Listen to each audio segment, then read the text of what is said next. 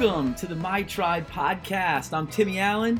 This podcast, as you probably know, is dedicated to the people I know and love, and it's featuring the people I know and love. So this one is never about getting a big audience. This is about making big memories and learning big things from each other and just remembering the great times I've had with so many incredible people. So today's guest, man, it doesn't get much bigger than this for me. It's my dad. I couldn't be luckier to have the dad that I have. He is now 69 years old. He is in his 70th year, and he always has been, and he is still such a big part of my life. I'm blessed to live next door to him. We share a backyard. In many ways, we share a golden retriever, but we certainly share a day-to-day family life as neighbors. You know, I'm lucky because he and I have many of the same interests, and we also have many of the same outlooks and perspectives on life.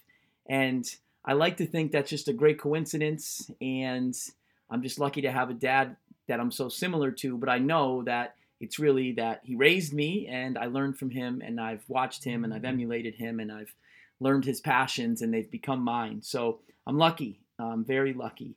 I've really enjoyed watching him live his life in his 60s. And that's what we're going to be focusing on today.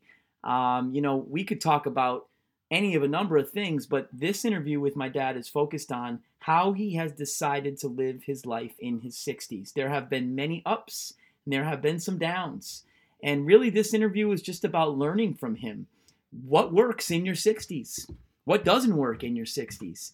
And it's a very personal question. The 60s are different for everyone. But for me, like I said, knowing that I'm so similar to my dad, I'm excited in this podcast to learn what has worked for him in his 60s. And if I'm blessed enough to get to my 60s, maybe this will be sort of a manual I can listen to as I start to turn the corner there. You know, after we turned off the microphone, he had brought a notebook with him like he often does. And there was definitely some notes in there. And as we were interviewing, he never really got to them, to be honest, which is unlike him. He just was so completely in the flow. He never even went to the things that he had written down. And he did share with me afterwards that he had written down one quote from Glenn Hansard. He's an Irish musician that we both love. He discovered him, and I've loved him ever since. And we have some pretty cool connections with him, especially through the Danny Sheehy movie and some other things. But he wrote down a quote from a Glenn Hansard song that he says has really driven him the last few years of his life, which is right here, right now. Many musicians have used that, of course, but it resonated the most for him with Glenn Hansard. So right here, right now. And I've decided that that's a pretty fitting title to this podcast.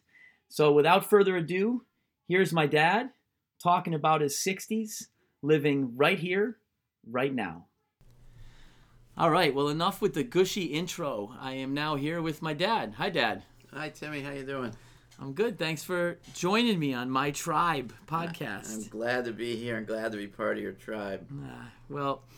As I've sort of said in the intro, but, you know, you're 69 years old and you've accomplished a lot in your life and you continue to accomplish a lot on a daily basis. But I think it's more than just accomplishments. It's sort of just a way of living that I've always admired about you. And so I just, as you sort of round out the last year here of your 60s, I wanted to talk to you a little bit about your 60s. So what has worked for you in your 60s? How has life changed? Sort of a little bit of a manual on how to live in your 60s. So one thing that I want to just say up front is one thing I've always admired about you is your patience in terms of time. You know, I've noticed during stressful life situations that you're patient when it comes to the time of the stressful life situation. So you at least externally, you're kind of okay with discomfort. And it always seems to me like you really understand deeply that in order to get through tough times or in order to get through discomfort, that the passing of time is part of the equation, that you can't fix things right away or you can't improve things right away, that you can do a lot to fix things, you can do a lot to improve things, but the passing of time is part of that equation to fix things. And I haven't always been that way myself personally. I've always wanted to be able to fix things right away, and sort of get wrapped up if I can't. So I just wanted to put that out there because I think that's a cool theme that I've noticed about you in a way that you've lived. And I think that has probably helped you live better in your 60s. Because although you're getting older, you seem to understand that passing of time is part of every equation, and it's necessary. It's not something you can delay or avoid or ignore. So with all that said, as sort of a backdrop, I thought we might talk about your 60s. Okay, sounds good. The first thing is career, right? So you've done many things along the way, but in your 60s, the entire time, you've done the same exact two things pretty much for a career. You've been a city councilor since I think when you were 58. So you've done that right through your 60s, and now you've also been an adjunct professor this entire decade, and I know you've taken a lot of pleasure there as well. So what's it like being in your 60s and being in a career and, kind of being in a new career, frankly? Well, it's given me a lot of purpose. I believe in purpose anyway, that living day to day is fun, and we should enjoy the sun and the moon and all the things that come with every day. But purpose makes it even better. And by getting these two new careers when I was 58, 59, they've brought purpose. They've helped to bring purpose. And they're both careers that I care deeply about. And I don't consider it work when I'm working on them. It's very rarely is it work. It's things I want to do that people have allowed me to have the opportunity to do. That's probably the first thing I would say, is that the purpose of having something to get up for every day and to care about when you get up for, and that people have expectations of you. Some people at this stage are trying to get rid of expectations, get rid of structure, and I found that I like it. I like structure. I don't like a ton of structure, but I like the structure of having a job, and I like the structure of having a job that I like, that I can contribute to either people's lives, the betterment of their lives, or the betterment of an entire city. So on an individual basis with my students, on a citywide basis with the city council stuff. So purpose is a big part of my existence. Yeah, and I think it's cool how you said you need the structure of work, but you like to do stuff that doesn't feel like work. So that seems different to me. A lot of people in their 60s and 70s, they don't even want any work, right? So they want to be completely free of purpose, of structure. And I also think on purpose, you have figured out a way to do some different things at this stage of life, right? So it's not like you're in year 42 at Mass Mutual, right, where you had a long, prosperous career, but you sort of entering your 60s completely did two new things. And I just from afar, that's been, well, not from afar, I live next door to you, but from close up, that's been fun to watch because, I've just seen that you've still woken up every day wanting to do something. And I'm not surprised by how much, and you say this, which I think is cool about city council, which is you don't like politics, but you love government. And so I think your purpose there in many ways has been to cut through the politics and to go issue at a time and do what's best for the city. But at the same time, I'm equally invested in watching you with the college kids and how you've carved out such great relationships with so many different students, and how you've really thrown yourself into everything you can in that business department at Springfield College. What is it you like most about the city council work? Well, the city council work is just, I hope you asked me that same question about the college work coming up, but the city council work it's an opportunity to just really concretely give back to your city. And a lot of people say that, I want to give back and all that. I'm not sure if you asked me 10 years ago what was my goal in my 60s, I would say I want to give back. But I always wanted to run for political office, and once I got there, I didn't really have a plan for what I was going to do once I was there. I got elected the first time. That was great.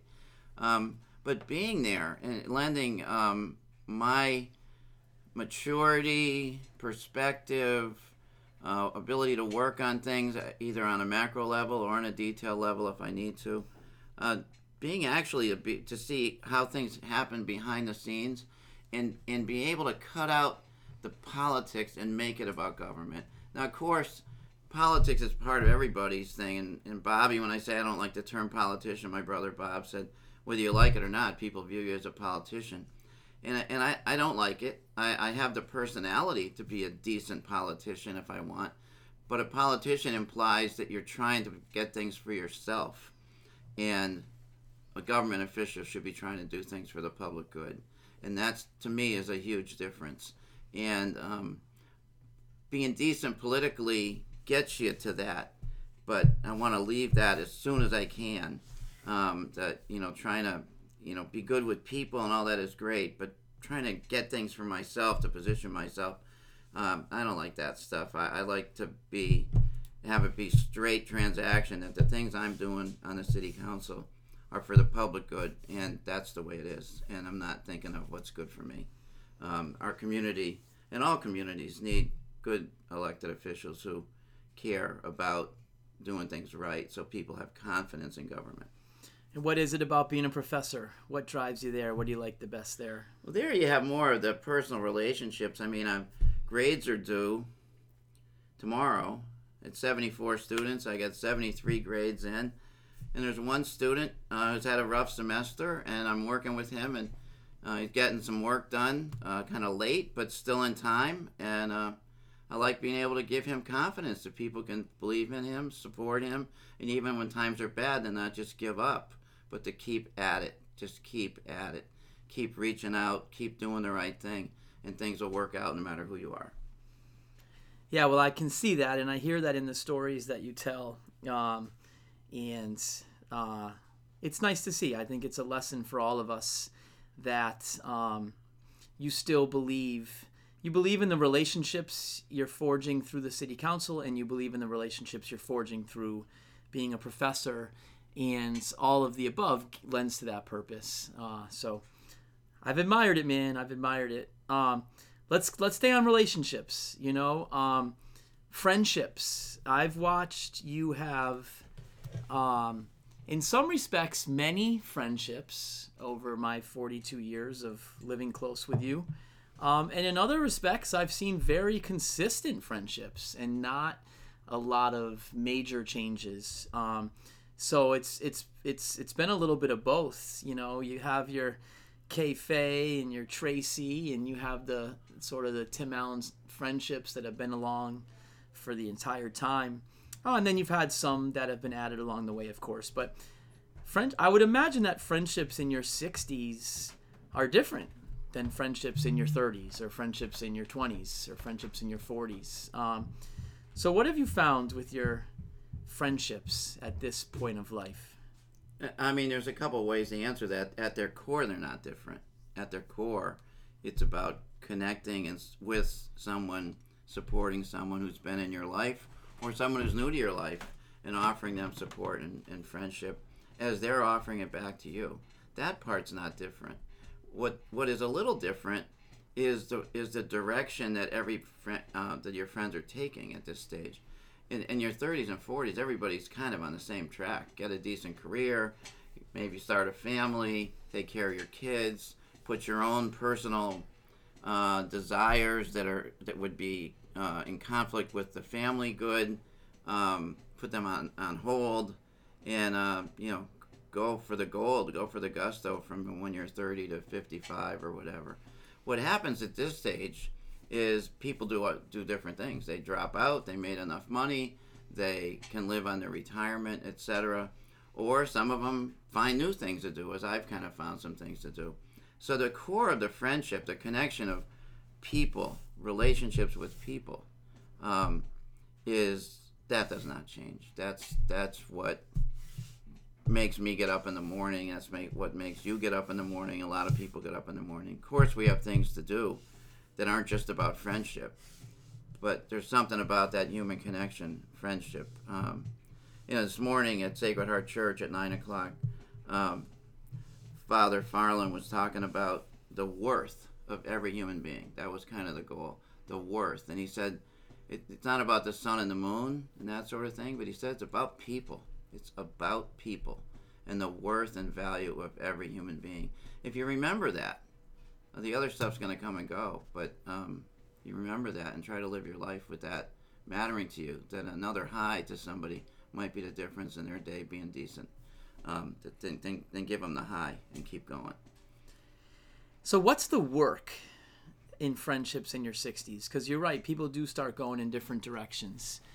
But one thing I've learned, even just in my 40s, is friendships can happen without work, but they're better if you put in work. So what's the work in your 60s? How do you make sure that the friendships stay as part of your life and or grow even more? Well, you're as good at that as anybody I know. So the work is putting effort in. And people have figured out a survival strategy by the time they're 55 or 58 or 60. And the survival strategy might be that they just do the things that make them tick every day, that spend time on the things that matter to them.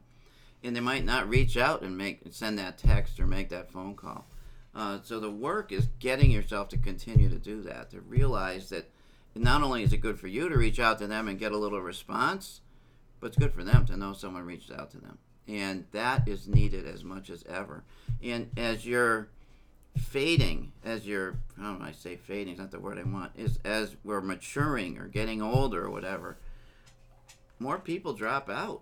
And I mean die. And, for me in the last 6 months, since July 12th or something was when I first started keeping score here, I've had 16 people that I've known enough to go to their wake or funeral just die. And you realize the tenuousness of are you going to see the sun tomorrow? And I don't mean that in a depressing or morbid kind of way, but for some of these people, they didn't know they weren't going to see the sun tomorrow. Some of them had more warning. So it's critical for all of us to be reaching out to people and giving them that connection back, or that connection, initiating a connection, so that people you care about know you care about them. You don't need to spend hours like you might have when you're growing up, hanging out and spending a night together and partying or socializing or whatever. People don't really need that much at this stage, but having the connection, the feeling of somebody calling you from you haven't heard from in a while, that's a beautiful feeling. And effort is the main thing. And realizing the validity of what I tell my students is, you can make or break anybody's life here today.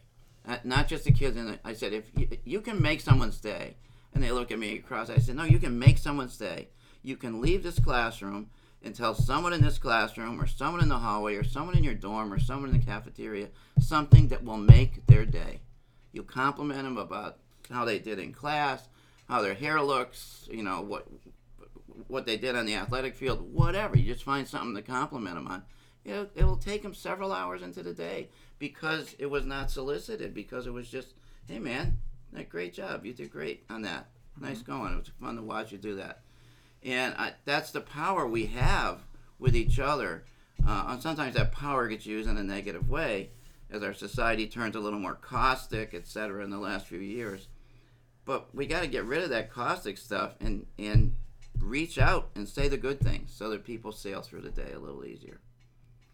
So one of the friendships, we'll move on from this in a second, but one of the friendships that I think I've admired the most of yours along the way has been Kevin Fay. And you guys have been friends since high school. You married sisters. I'm sure anybody listening to this podcast, none of this is new information. But I think from my perspective, it's been cool to watch you and Kevin in a way. And I think the friendship most similar to it for me is with Nick. But like something connected you guys early on. And then even as your lives have changed 100 times, you're still deeply connected now. And I've seen moments in you and Kevin's friendship where, the anchor of the friendship the last 2 years has been Amherst basketball, right? And we both love doing that, and we do it, and that's how we stay connected. And then I've seen other times where you guys don't have any common interest that is like in the field trip wheelhouse, at least consistently. But you guys have always like come back to each other as well as been there for each other. And I don't know. I know there's not like some secret key. I know the answer is just effort and work and caring. But it's been cool to watch that friendship kind of always evolve, but then also always stay the same. It's kudos to him as well for, of course, that relationship. He's been a friend since Honors English in the fall of 1967, which I had no business being in. He did a little better than me. Yeah. But we sat diagonally from each other. I think one of the core things with Kevin is that we're so different from each other. Mm-hmm. A lot of friendships stay together because they're so alike, and you can just kind of get together and watch a game or whatever. Kevin is... I can watch games with him, but he tapes games. Yeah. He doesn't watch games live. Yeah. Yesterday, when I talked with him, he said he didn't know the outcome of the Clemson-Ohio State game from Friday night. So that was like saying, don't tell me what happened in the game. Yeah. I understand the rules. I understand, and I appreciate his differences. He's so different from me that we don't let it get in the way. I just celebrate his differences. Celebrate what he loves to do and who he is as a person. He's been a great friend for a long time. 54 years. Yeah, that's awesome. That's great. Nick and I are creeping up. We're at 37, but we still got a long way to go. It's still got a long way to go. It's good. Another topic, you just touched upon it, but I've noticed, especially in the last year or two, that you've really, like you said, had to start to deal with the loss of what I would call contemporaries, right? Like at some point in your life, you stop going to funerals for mostly people older than you, and you start having a lot of the funerals or wakes you go to be people your age, right? And I feel like you're starting to hit that time. And, we had to wait for you to get back from a wake to record this podcast and of a friend you cared deeply about and were writing about last night when I stopped over your house. And then, of course, we shouldn't even have gone this far without saying the words Danny Sheehy. But obviously, that was sort of the opposite of Kevin, in that Danny Sheehy was a new friend, I believe in your 50s. And we met when we were about 50. Yeah.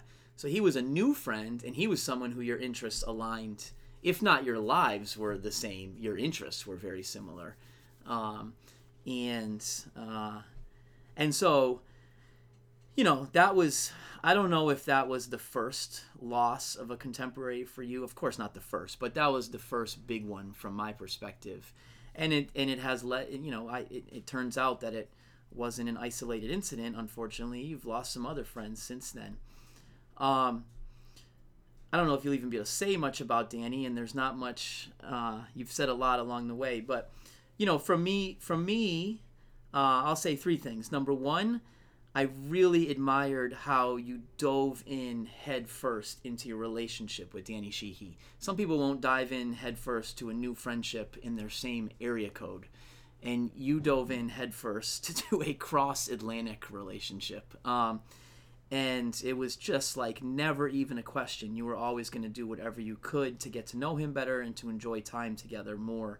And it felt like he was exactly the same way. I don't know if he came this way quite as often as you went that way, but he was always wanting you to go that way and welcoming. So number one, I just loved how you dove into that in your 50s. Number two, I think I've told you, I thought it was a big moment from my perspective when you went to his funeral. And that was a big moment in your 60s that I remember, where you had to decide between something big on the city council or attending his funeral, which was going to cost a ton of money, be a ton of travel. Didn't make sense if you were going to use your brain to make a plan, but it made all the sense in the world if you were going to use your heart.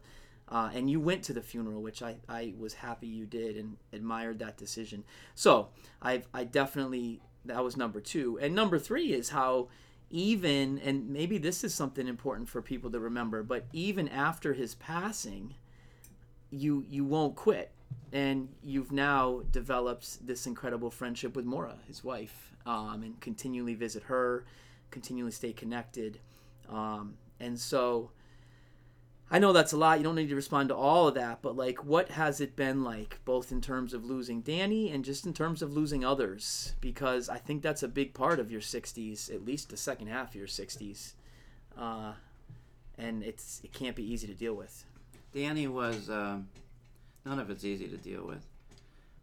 The connection with Danny came through Maura first, and then meeting Danny, her husband, and how she described him when I asked her about him before I ever met him, and how I found him to be was just he was just kind of a masterful human being in a way. I mean, we had such a spiritual connection with how we saw the world and supported people that it was hard to describe. A friendship with him, at times I just hit octaves that I couldn't hit necessarily. With Kevin, I've certainly hit those octaves over time, and we've been together for so long. With Danny, we hit octaves that a chorus couldn't usually hit because you felt the spiritual connection. He was truly an Anam Cara, which is a soul friend. Anam is Anam, I believe, is friend, and Kara is Anam is soul, and Kara is friend. We just he was starting to write at a time I was writing. We took walks. Danny celebrated the craziest things, and he wrote a book about a rock wall because he saw the life spirit, and he saw the way the workmen who had put this wall together, how the wind hit them and all that sort of stuff that you would say, what was he talking about?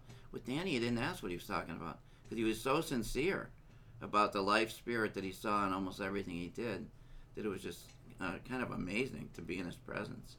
Was he spiritual? Yeah, he was spiritual.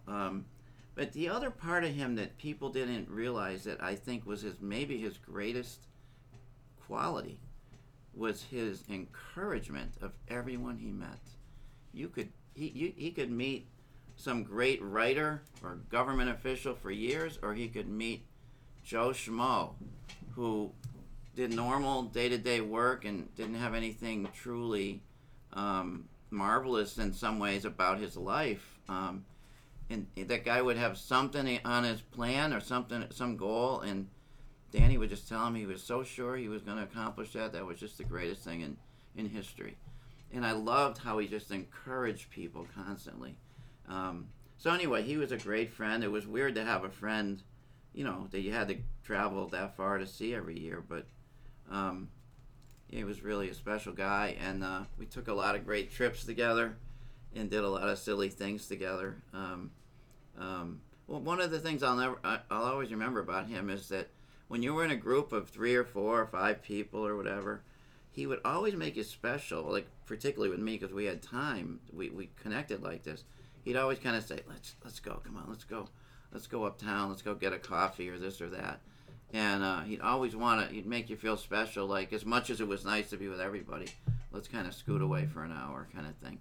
So it made you feel like you mattered to him as much as he mattered to you.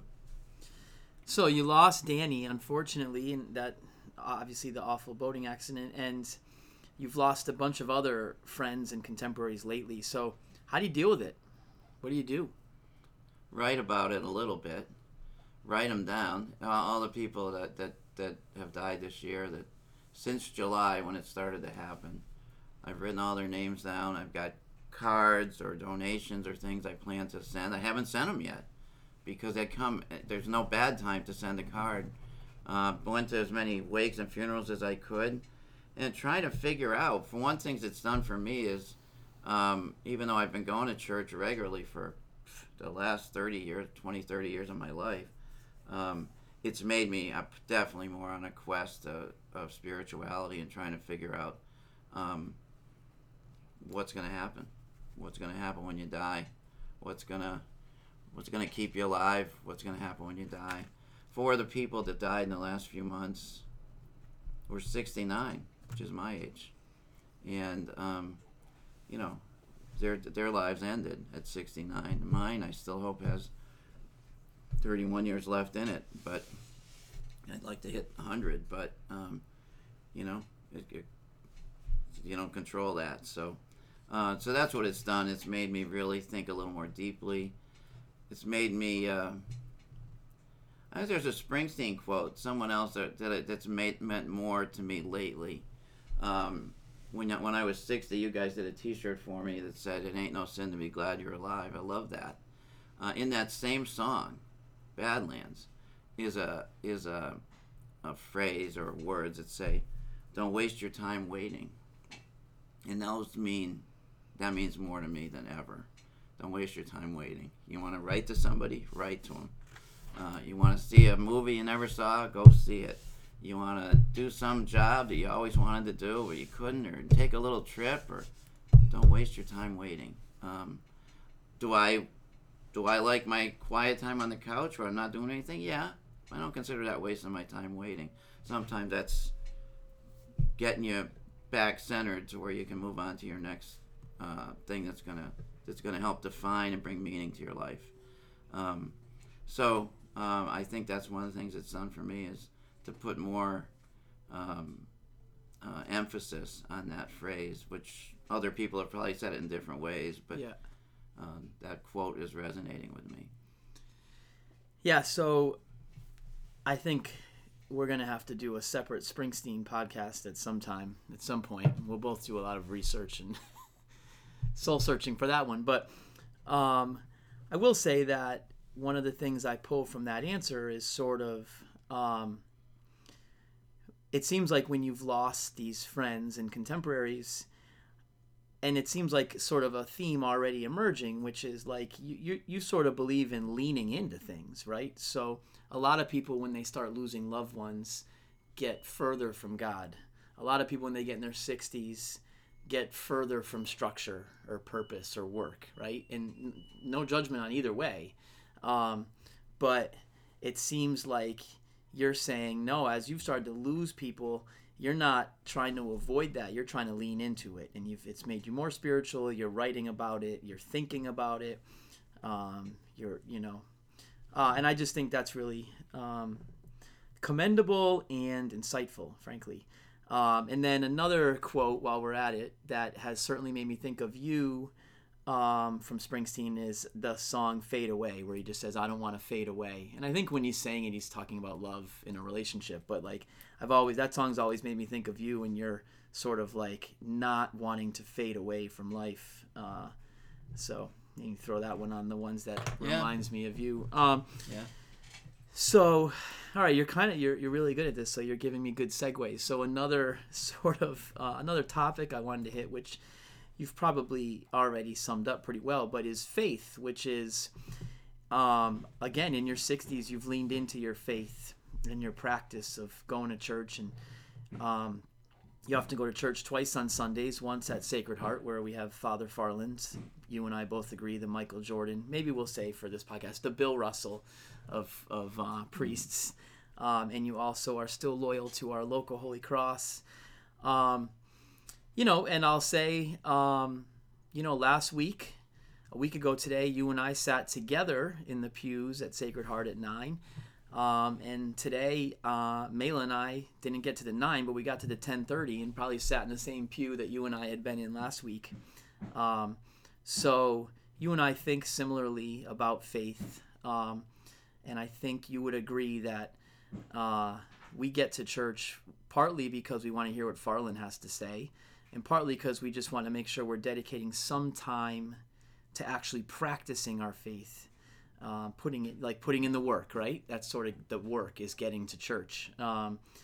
So how has that changed in your 60s, or how has that helped your 60s? It's just part of my world. When somebody asks me to stay over somewhere on a Saturday night, I'm like, God, I'll miss church if I do that. And I don't want that to be constraining me, but church has become, I set my clock by it a little bit. It's not just the spiritual message of Farland, and there's a couple other great priests, so I put in the top tier with him. But the specific thing about him is how real he is and how crystallized his message is. Not everybody else that I put in the same, I think of a few other priests that I put up high up, but that part, he just nails that part. And but I also, church has become a social thing. I have 30 friends at each place I go. I have 30 friends at Sacred Heart, 30 friends at Holy Cross. I might be exaggerating, I might be short, but I look for them. I say hi to them. I've made friendships that have existed outside of church as a result of that. And some of the spirituality is seeing them. It's them. Because Farland will say, you see Christ in each other. That's where Christ is. You see it in each other. And I don't want to be overly religious on this, but it matters to me to see my friends. And that's a place where I know they're going to be. It's not random. Sometimes they're not there, but and hang out with them and just get a chance to check in. And that really matters. The faith part of it is just it provides some continuousness, some continuity from my childhood till now. I think of my grandfather, who I went to Mass with for most of my early life, from probably age 5 to 18 till I went to college, and my mother. The three of us were regulars at 7 o'clock Mass. He would pick us up. So it brings me back to that. And when I go to visit him at the cemetery or my parents or something, I think of that. I think of the importance of always valuing the people you've been with and always remembering what you might have got from them, and not letting it go. So I'm happy when I arrived there. I'm happier when I arrived there before Mass starts, which I've been trying to do. That's one of my resolutions, is to get to Mass on time. Because I got there on time today, and they were singing Christmas carols. It was beautiful. It was a concert before it was beautiful. So, it helps to provide some continuity. I don't know if it provides meaning or reason or whatever. I guess it's all in there somewhere. But what I've learned is that nobody lives a perfect life, and everybody needs things to help them get through the day and through their life. And we all need to heal in some way. And for things that haven't gone right, or things that we haven't done right, and having the spiritual connection on Sunday mornings, not just the religious, but the spiritual connection on Sunday morning, matters a lot to me. Yeah, and I wish more of the world saw church the way you just said, which is, because that's, I think, when church was probably at its best. It was sort of something you set your clock by during the week. It was something you went to with family members you were closest with. It was somewhere where you saw social friends, and it became a social environment, and you got something good out of it from the priest, right? So you sort of are hitting all four metrics still. Religion would be a lot easier for people if that was still working that way. And I've certainly seen it work that way for you, and I admire it. All right, so the next one is the easiest, but it's just family, right? So when you started your 60's, the year was 2011, right? Mm-hmm. So Mela wasn't yet, or Mela was 2. 2000. No, Mela was 4. She was 4. Mela was 4. The little guy. Tegan was 2. Cam was 1.5. Charlie and Ben weren't yet. But how has that worked? You now have a 13, 11, 10, 8, and 4 for grandkids, and you're a major part of their lives week to week and day to day. How does that feel in your 60's, and what's worked for you there? Well, first off, they're absolutely the best things in my life, and they're all beautiful kids. They're all great in their own ways. They bring joy in all different kinds of ways. One of the things about that I struggle with is how much time and of my interest to give to them. Because I am in my 60's, but I still have my own interests. Mm-hmm. I haven't put the grandfather thing at the top where it's the main thing I do every day. And I sometimes, I don't know if I regret that. I don't regret it, but I wish I could figure out how to be more a part of their life when I'm not with them 24/7. I go to their games, I go over their houses and all that sort of thing. But I'm always looking for a better place for a way to improve that, where I get true hangout time with them, true time when I'm not just the chauffeur. Mm-hmm. Although I love being the chauffeur. One of of my favorite things. No, it's a joy to just see these beautiful young people who are direct descendants of the love of our family, etc. I don't know, I'm always thinking of ways I can honor them, write about them, be with them. I'm just totally blessed to have these 5 beautiful kids, and they're all fun and unique and a blast in their own ways. One of my struggles is for me to still be Tim Allen with almost blinders on, doing these 2 things that have become his career, but still not. I still want to do that, but I don't want it to be exclusive of let my hair down and being with them. Mm-hmm. Watching them evolve and mature into phenomenal human beings is just a blast, and something some people never get a chance to do, and I've been honored with that. And the fact that you live next door, Mary Kate lives 5 miles away. I've kind of full and unfettered access to these kids. Just a wonderful, a wonderful link in the chain of having a full life. Yeah, and I think from my perspective, you've balanced not losing yourself while also being a great grandfather extremely well, meaning a very good grandfather extremely well. And I think the world needs both, right? Like, I think the world needs, some families need a grandfather who is just doing that, right? And then other families, I think our family benefits from seeing adults that are fully invested in the kids and the family, but also are still invested in their own lives. And I'm guilty of it myself, right? So I do a lot of extra things that could be time with Mayla and Tegan that are instead extra things, but I think I'm healthier for it, and I think they see that, and hopefully they learn from it, because certainly I learned from you and Mom growing up, that you gotta be great parents, but you gotta be great people to be great parents. It doesn't work one without the other. So for me, it's not to cut you off, but for me, it's I'm being a grandfather the same way my grandfather Peter F. Hogan was to me. Carbon copy. Yeah. I mean, I do more stuff playing ball with the kids and stuff. He didn't do that stuff. But he lived next door. He just went about his life. Yeah. He died when he was 84, but he worked till he was 84 running his business. And you just wanted to be with him. Yeah. Just wanted to be with him. Just like he would be a pain in the butt when he'd call on Saturday morning and say, can you give me the next 8 hours to clean out the barn? But at the end of the 8 hours, you'd be like, man, that guy is so cool. Yeah. It was so great to have that time with him. So anyway, that's kind of how I'm doing it. I don't know if it's always best for the kids, but it's usually best for me. Well, and you certainly got your buddy Tegan, who will come over and help you with anything at your house happily, and it's. She's still got a few jobs ahead of her. I'm sure she does.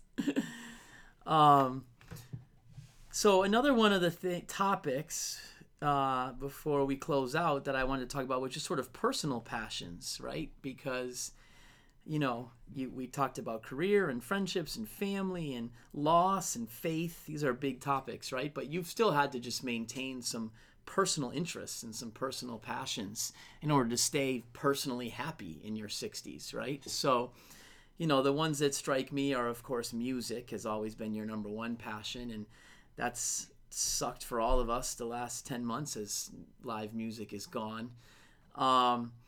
But there's many ways that you've still kept that as part of your life, especially thanks to YouTube. Other quick ones that stood out are like 60 Minutes. I would argue that's another thing you set your clock by, and it always makes you feel good. And certainly you call your computer room now the cockpit where you run your life from. And I think the world only knows...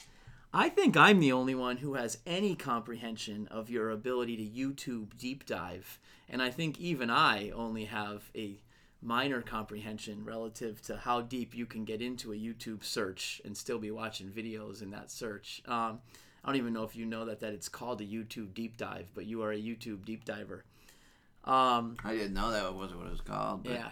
So here's an example for the people listening. But last week I called my dad to tell him Bill Simmons had Jackie McMullen and Bob Ryan on his podcast, and they were talking hoops. And I pressed pause in the middle of the podcast and called him from the car because there was just this hilarious story about Bob Ryan, who can't stand Karl Malone.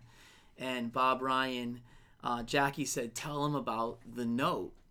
And so Bob Ryan proceeded to tell the listeners that when Karl Malone was more in the public eye, and people would start to try to figure out where he stood in like the all-time great forwards, for years, Bob Ryan carried around in his pocket a list of 15 forwards that he thought were better than Karl Malone. And so I just thought that was the greatest, because that meant Bob Ryan would grab like his keys, his wallet, and his Karl Malone list every day. To make sure. And the reason he had the list was in case anybody brought up the Karl Malone conversation, he wanted to be prepared because he couldn't stand Karl Malone that much. So anyway, so I called you to tell you that story, and you laughed and loved it, and then you said, yeah, but listen to what I just saw. And you told me that you had watched a 40-minute game show from 2011 in which semi-stars from the NBA, players, were on some sort of game show where they had to do a draft of the greatest players of all time. And we don't need to get into the details of that, but the fact that you watched that for 40 minutes, I think, says it all. But jokes aside, like you said, I think it's been important for you to have your time on your couch, or important for you to have your time on YouTube, or important for you to have your time playing CDs. Because those personal passions still have to be a foundation for personal well-being. So that's a big intro to just say, how do personal passions and interests play into your 60s? Well, I have the same ones I always had. It just seems like they don't go away. The Boston Celtics, people can talk about Michael Jordan all they want, but the life lessons of watching the Boston Celtics of the 60s, for everybody who wants to see how to live your life and how to be humble and show humility and grace in how you play a sport together. There's no better lesson than watching those teams. And the emblems of that were Bill Russell and to some degree Casey Jones, who just died, John Havlicek, who died earlier this year, a year and a half ago, Tommy Heinsohn. These guys, so that was a passion then, and I was blessed to see them year in and year out playing basketball in the most unselfish way it could ever be played, and winning as a result every year. The personal passions that, some with the Red Sox, obviously overcoming the frustration of years of losing. Music, those are my two favorite sports stories. I mean, I have plenty of other ones that can bring tears in my eyes, but those are my two favorites. And the Celtic one is just that there's a life lesson of watching the Boston Celtics of the 60s that can't be repeated anywhere else until you watch them. Because it shows when you work together, when you are unselfish, when you are humble, when you look out for each other, when you do all the things that people teach you to do that don't always produce a great outcome. This time it did. Years after years of finding a way to accomplish your goal in the face of great teams. It was really something with that. But, Springsteen, Van Morrison, the band, music, my friends, those are a lot of the passions. Finding some people who are emblematic of what you really value in life, as I think. So some of my passions are the same. Right now, when I have the next 3 weeks before classes start, I want to pay more attention to African American struggles. I would like to put a little civil rights course together for our grandkids, my grandkids. I'd love to teach them a little bit about the civil rights movement and some of the things that they should know, so they understand, the difference in the lives of maybe their lives and a lot of other people's lives. I'm going to be in charge of, what am I going to be, chairperson of the Elderly Affairs Committee for the City Council, and it's a committee that comes and goes, and I'm like, damn, I am 69. I'm the right guy. You're the right guy. I'm the right guy. And I so I hope we develop some programs or pay attention to the needs of elders in the next year. That becomes a project for me. And instead of like saying, I don't really want to do that, I'm leaning in. I'm like thinking, all right, what can I Google? What can we do to figure out something we can do that will make people's lives a little better in that age. So those are the poetry and writing. That's where I express myself. I'm looking at a picture of my dad over there, and one of the things I've always wanted to do and haven't done, although I've written about people. I have his eulogy. I did his eulogy, so there's a story about him. But I wanted to develop kind of like a Hall of Fame of important people in my life, where there was a photo album or a wall or something with the picture and the write-up of those people. That, you never get everybody, because you're always inventing new people who are phenomenal. But I got a treasure trove of a bunch of them, and I'd love to have a picture and a place of honor for the people that have meant that much to me, and have exemplified my dad, not the deepest guy in the world, but absolutely loved every day he was alive. I mean, just and got deeper as time passed, but he was just so much fun. And I'll never forget you calling him the coolest grandfather anybody could ever have, and he was for what he was. And so what we learned from everybody brings something to the table, and everybody. I think that's one of the things I learned from the Springsteen and Van Morrison, particularly their music. It honors the common man so much. It exemplifies, it glorifies people who are working, cleaning windows, working in the factory and trying to get through so they can go out at night. I love that, and I think the theme of what I could do with that, or want to do with that, is to get pictures of the people in my life who have been there and write a little bit about them, so that my kids, my grandkids, can know what was it about him. What was it about him? Was he just cool, or what was it about him? So to me, that's where I would like to put some time in the next 3 weeks and in the next few years. One other thing I had written down that I, as much as Springsteen came up here a couple times, Van Morrison a couple times, I think this is something that I want to just say: the importance of healing, Healing. Everyone here, everyone I know, has to heal from something. And one of the most marvelous things I've found, I can't find a Springsteen song that's about healing, at least that he talks about it that way. I just couldn't locate it. But Van Morrison has 3 songs that have healing in the title. And I've learned a lot just by listening to those songs, and for knowing that he wrote songs about people correcting, doing things better than they might have once done, and facing up to it and doing it. And it's okay. It's not like a bad thing. It's not like, hiding that you didn't do something right or treated somebody wrong, but that you heal, that you figure it out and go fix it. And I think that's the power of the human being, to do whatever he wants to do, he or she, and to reach out to people that they might have been their close people or their not so close people, to do the right thing by them, to do the right thing for them, and to lift them up. I think that's an important. That's what those 3 songs with the name. One of them is called "The Healing Game." One of it is called "Till the Healing Has Begun," and I'm forgetting the third one. "Did You Get Healed?" The third one is "Did You Get Healed?" And I think that there's a lot that I get from his music that's different from Bruce's. It's more spiritual, and so anyway, just I wanted to get that out there and say the most important thing I think is to celebrate each other and to support each other, because there's not a person who's not facing some sort of struggle in every day they live, in how they use their time, in fixing their relationships, in getting things done that they want to get done. So we all should reach out to each other.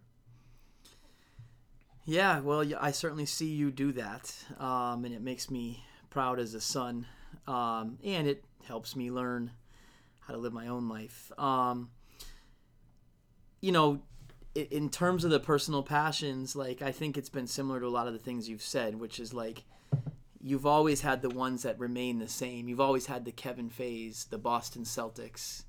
But then you've also always been open to new friends and starting and maintaining those, and open to new interests. And some of your interests have come and gone, and they've been, I wouldn't say they go, but they've come in strong, right? You collected toys, and you still do that a little bit, but for years you were like way in on that. And then obviously the bike collection, we had the bike show this year, the civil rights stuff, which you've always had an interest in, but for a year or two there, especially around the trip, you dove way in on. But I still think that's a lesson. I think that you just got to stay interested, right? Some people want to stay interesting. That you can't really do that on purpose, but I think you can stay interested, and that's what you've done, or at least that's what I've watched you do your whole life, but maybe especially in your 60s, as you've had more time for you than in a lot of the other decades leading into that. So one more quick one, which I asked you before we started, because you said it last week and I thought it was interesting, and I don't know how much deep thought you'll have on it, but you said last week, as I mentioned, this podcast idea was one of the things you've started to notice is that it's not for you necessarily about getting things done that are on your quote unquote bucket list. In some ways, it's about deciding what you're going to eliminate from your bucket list. And for someone like you who's still working, who has 2 deep purposes of work, who's got 5 grandkids he wants to be a big part of, who's living through COVID, by the way, which cuts a year or 2 off of some of the stuff you get to do for everybody. But it seems like you've actually started to give some thought to, what do I stop holding out hope that I'm going to do or that is going to happen? And by doing so, what freedom does that grant you, or how does it bring you more personal comfort? So what did you mean by that? It's at some point you got to take some stuff off the bucket list. Yeah, I'm not sure that I have a true bucket list, but I still have a list of things I want to do. Is that a bucket list? I don't know. But at the same time, you realize, and this is a Kevin Fay approach to things, I'm turning 70 this year. How many more years can you take a viable, trip that, to a place you always want to go to? And when I start adding up the trips that I think I would like to still take, including an annual trip to Ireland, you just realize some stuff's not going to happen. I'm probably not going to travel to Asia. I'm probably not going to travel to South America. I could have said that a few years ago, not knowing that a Peru trip was going to be in there for a few days, and I did that. But it's beyond the list as much as more the mindset. Like, as much as you want to have the desire to still do things, and I have that desire, particularly with the careers and the family and the live music. I mean, I went to a concert the week before COVID shut down. March 6th, I was at a concert, and I haven't been at one since. As much as you want to do check off some of the things you like to do, some of it is just realizing you got to downshift once in a while. And downshift doesn't mean don't work as hard or try as hard or not be as interested. Just means kind of like slow it down. I'm going to have to accept the fact that some stuff isn't just going to happen. Just too many logistics working against it. Money, time, whatever. It's I won't call it acceptance of a plight as much as acceptance of we're all going to, my mother used to say, she always had a list of things she wanted to do every day, and I'm kind of like her. I always had a list of the things I want to do, and there'll always be stuff I want to do the next day, even the day I die. But I think there's some grace in saying, I got all these incredible things in my life, but I don't get to go to Thailand. It's really going to be okay. Yeah. Watch it on YouTube. Yeah. As you said. Yeah, that's right. You can deep dive it. You can go a deep dive on YouTube. So it's not so much no bucket list. It's more like just saying you can't, it's not debits and credits. It's just not debits and credits. How many things did I get to do? How much money did I make? who cares, really? Of course, you want to have a certain amount of money to do certain things, but I'm not in any race on money.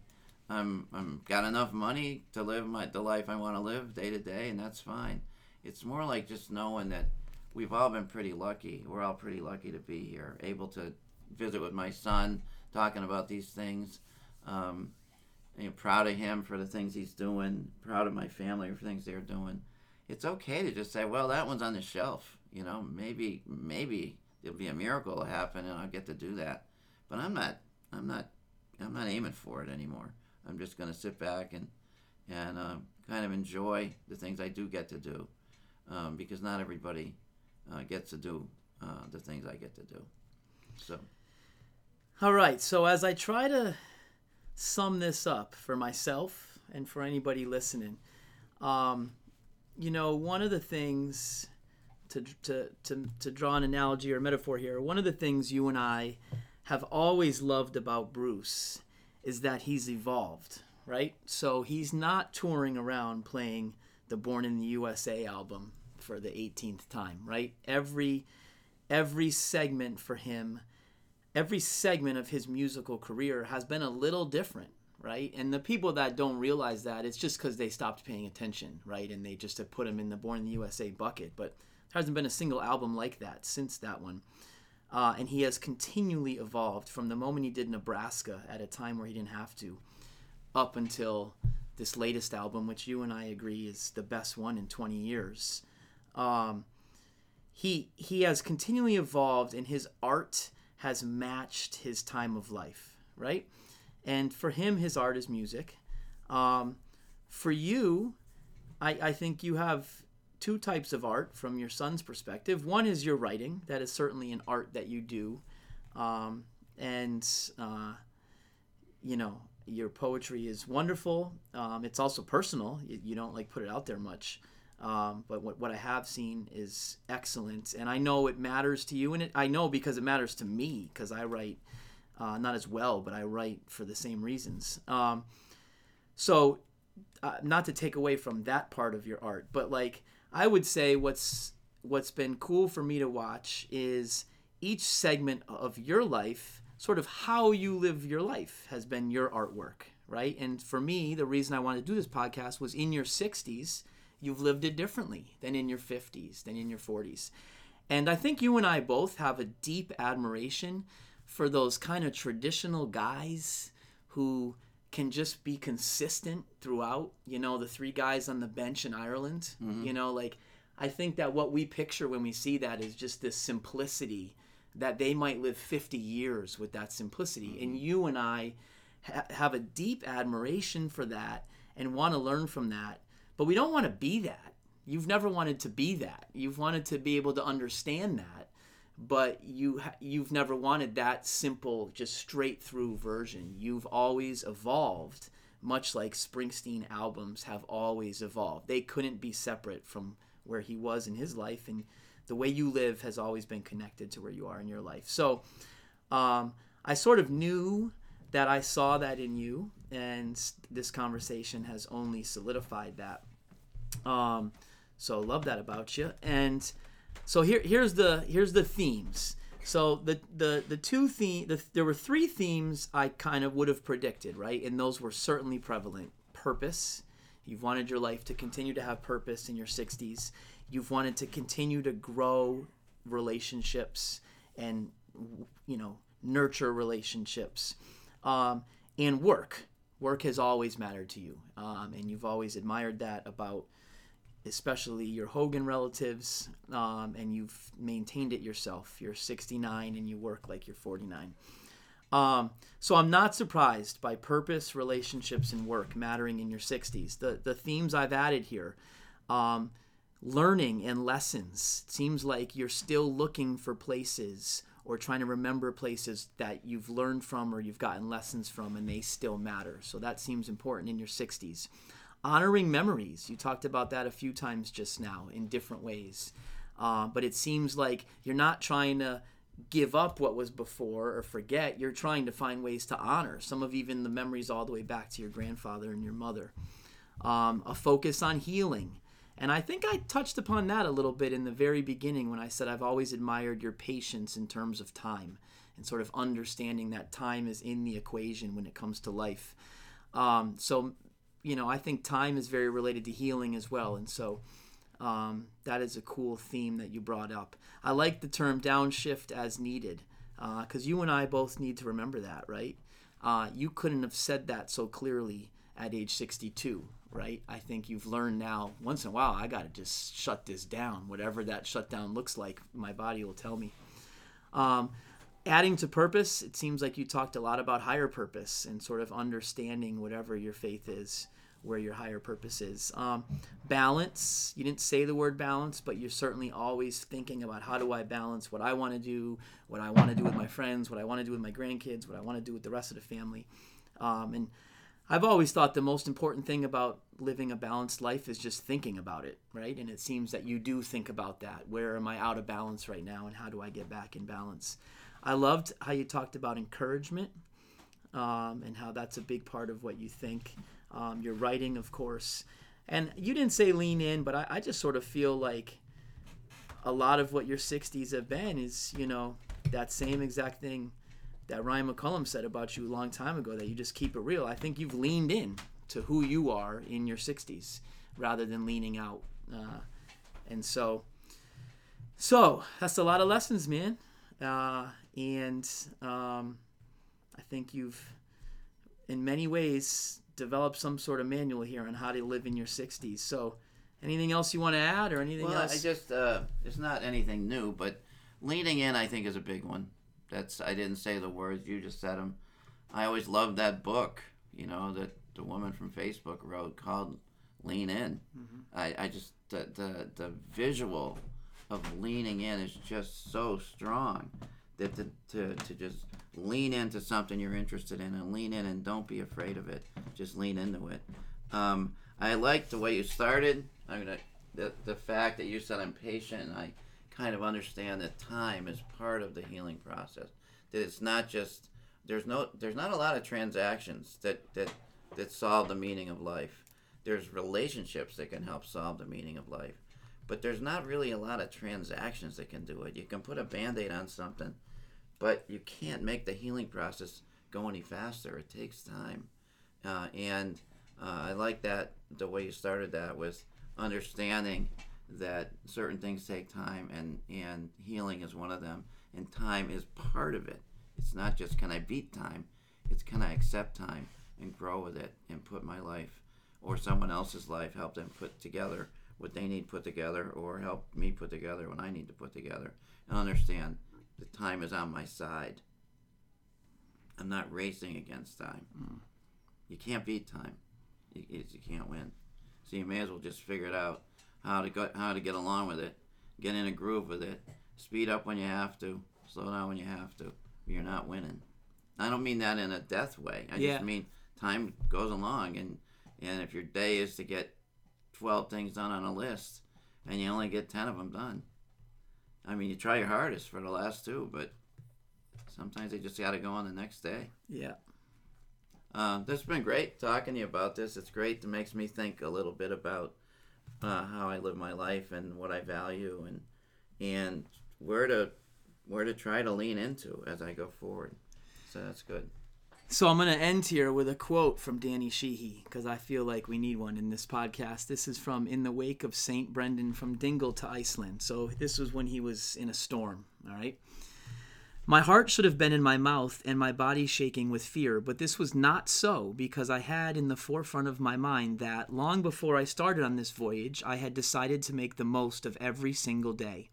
This grace had been granted me on the slopes of Holy Mount Brandon during the many small pilgrimages I made to its summit during the 3 months before the voyage. Now I felt anew the excitement of moving forward steadily on our voyage, refusing to turn back. That thought gave me hope and courage. You must have that, and a desire for life to weather the storm and reach the destination. So I'm going to reread the last 3 sentences because they remind me a lot of you. Now I felt anew the excitement of moving forward steadily on our voyage, refusing to turn back. That thought gave me hope and courage. You must have that, and a desire for life to weather the storm and reach your destination. So, man, I love you. I think you have certainly weathered the storm and are well on the way to reaching your destination. I don't hope.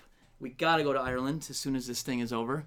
And I plan to record this same podcast January 3rd of your 79th year, okay? Okay. We didn't talk about Ireland much in here. We kind of came sideways in with Danny, but yeah, that's another passion, obviously. But yeah, this has been great. Love you. Thanks for doing this. It's really cool. Thanks for joining me, man. Talk to you soon. K-I-M. Ain't got no time for shucking and jiving. Keep it moving. Yeah. Keep it moving. Yeah. To the K-I-M. Keep it moving. True that. To the K-I-M. Ain't got no time for shucking and jiving.